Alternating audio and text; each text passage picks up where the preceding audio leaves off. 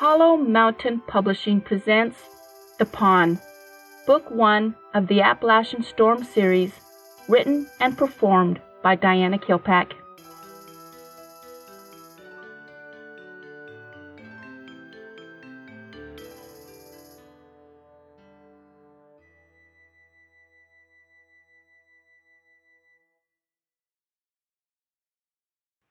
Chapter 35. The Black Family. Katie, this is ridiculous. We've been to every store in the mall. Katie glanced up from the rack of dresses.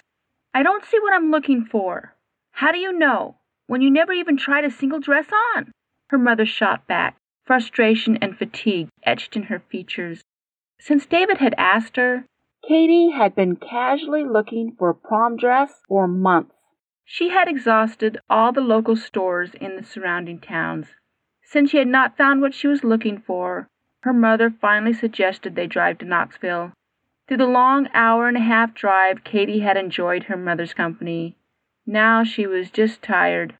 Everything she saw she knew wasn't going to work. I thought shopping was supposed to be fun, she mumbled. If you could tell me what you're looking for, I could probably find it, the helpful sales lady suggested. That was the problem, Katie decided. She didn't know what she wanted. She just knew everything she saw was not it. This bright red would look very pretty next to your dark skin. Not very many people would be able to wear this color, but I think it would be just beautiful on you. Katie looked at the strapless dress and shook her head no. It didn't take her long to flip through the rest of the dresses. Looking up, she indicated to her mother she was ready to go. What exactly are you looking for? Her mother sighed as they left the store. I don't know, Mom. She didn't know how to describe what she was looking for in her mind. Let's just go home. Defeated, she walked back to the car. Did you find the right dress? Candace asked through her mind. No. Do you need help? Katie realized she did need help, but not from Candace or her mother. She wished she could talk to Sam. Since that was no longer an option, Katie bit her thumbnail, an idea forming in her mind. Arriving home, she looked at her watch. Mom, I'm going to take off for a while, okay? She saw her mother's lips compress into a frown. She wanted to tell her she wasn't going to see Jackson, but decided it might set a dangerous precedent. Climbing into the Hummer, she pulled out of the drive and headed towards the Black home. Pulling into the drive, she sat outside for a couple of minutes. Finally getting the courage she needed, she slowly got out of the vehicle and walked up the drive. Knocking on the door, she waited patiently. Butterflies were doing flip-flops in her stomach. Mrs. Black answered the door. For a second, she gave Katie a bright smile. The smile faltered, followed by a deep sadness in her eyes. Katie wondered if she should be here. Hello, Mrs. Black. Hello, Katie. David's not here. Katie felt a little relieved. I came here to see you, actually. Seeing the door open wider, Katie carefully stepped into the living room. Looking around, she was assaulted by the sight and smells of Sam's home. Trying to fight the urge to flee, she waited for Mrs. Black to shut the door. Now that she had her full attention, she didn't really know where to start. I'm going to prom with David, she blurted out. Yes, I know. Mrs. Black pasted a smile that didn't quite reach her sad eyes. Katie stood there fiddling with her hands.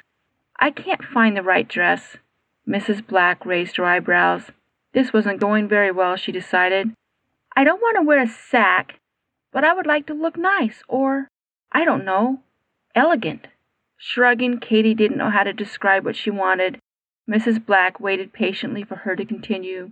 Sam, she stumbled over the name. Sam always said modest was hottest. Tears came to her eyes. I want to find a dress Sam would be happy to wear. I would like David to feel comfortable with what I'm wearing. She shrugged her shoulders, her arms outstretched. I don't know where to look. Will you help me? Sarah Black stood frozen in place. Katie wondered if she was going to say no. The Blacks had always been so warm and kind. It never occurred to her she might be turned down. After what looked like a great effort, Mrs. Black stepped towards Katie and gave her a warm hug. Of course I'll help you. Oh, great! Katie was so relieved she felt like doing a little dance. Wow, I didn't know if that was going to turn out all right. Candy interjected with her thoughts. Katie jumped. You need to give me a little heads up if you're listening. Oops, sorry. Your emotions were all over the place again. Katie followed Mrs. Black into her cluttered room. Every wall was covered in shelves that went up to the ceiling. Every flat place was covered with something. Katie took a closer look. That's all my scrapbooking stuff. All of it? Yes, I used to work in here for hours. Now I just don't feel like doing it anymore. Katie leaned over, her eyes drawn to a large book marked David. Pulling it out, she flipped through some of the pages. Smiling at some of the baby pictures, she shut the book and placed it on the shelf.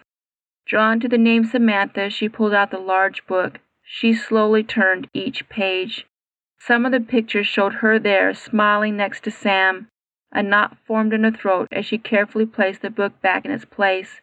Turning, she saw Mrs. Black watching her carefully. I miss her, she said softly.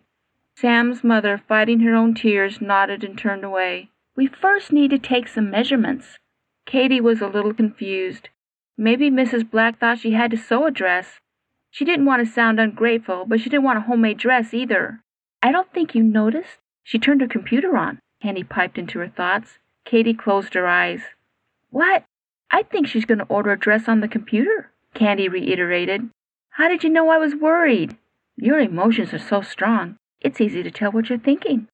Mrs. Black turned around and started taking measurements. After writing them down, she sat down at the computer.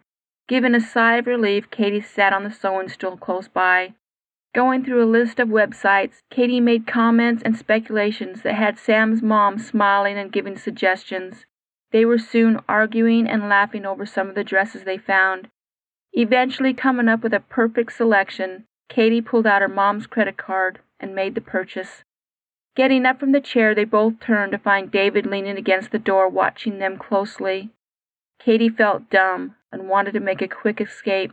His mother insisted she stay for dinner. She tried to make up an excuse. Her mother might be wondering where she was. Mrs. Black made the phone call herself, informing her mother where she was and that she'd be home later. Katie helped make dinner. She told several funny stories of her encounters with Miss Smith, embellishing on the good twin who has now taken over her job. David started telling stories of his own. They were soon laughing and having a good time. Nora and Ben sat on chairs and piped up with comments and a few stories of their own. Mr. Black came home, quietly staring at the scene. He eventually joined in. The family sat down at the table. Katie, having eaten there many times, automatically folded her arms and bowed her head to say grace. Looking up, she saw the whole family staring at her. What? Shaking his head, Mr. Black reached out for his wife's hand. The family eventually joined hands in a small circle. Bowing their heads, Sam's father said the prayer. Looking up, Katie was a little confused when she saw tears in Mr. and Mrs. Black's eyes. Not knowing what just happened, she looked towards David, who squeezed her hand before letting go. Having had a pleasant evening, Katie eventually stood up to leave. David followed her out of the door. He was quiet as he walked her out to the Hummer. Staring at the large vehicle, he opened the door. Thank you, he said quietly. I didn't do anything. Yes, you did. My mother. He shook his head. I forgot how my mother used to act before. His voice trailed off. What happened at dinner? He kicked a tire. We haven't prayed as a family since Sam died. Shocked, Katie stood there. She had always known the Blacks to pray about everything under the sun.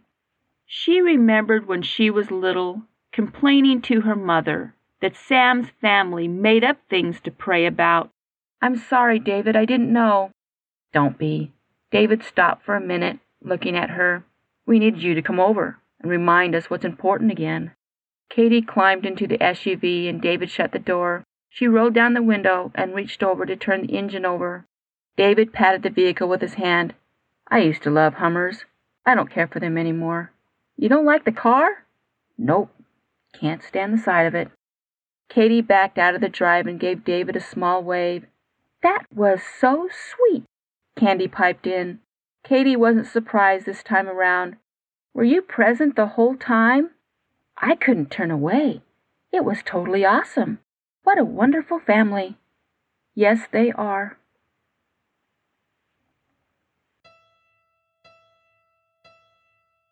Hi, this is Diana Kilpack. If you are tired of waiting a week before the next chapter is revealed, you can always go online to AppalachianStorms.com and download the audiobook. The cost is around $10. The audiobook is also listed on Amazon's Audible.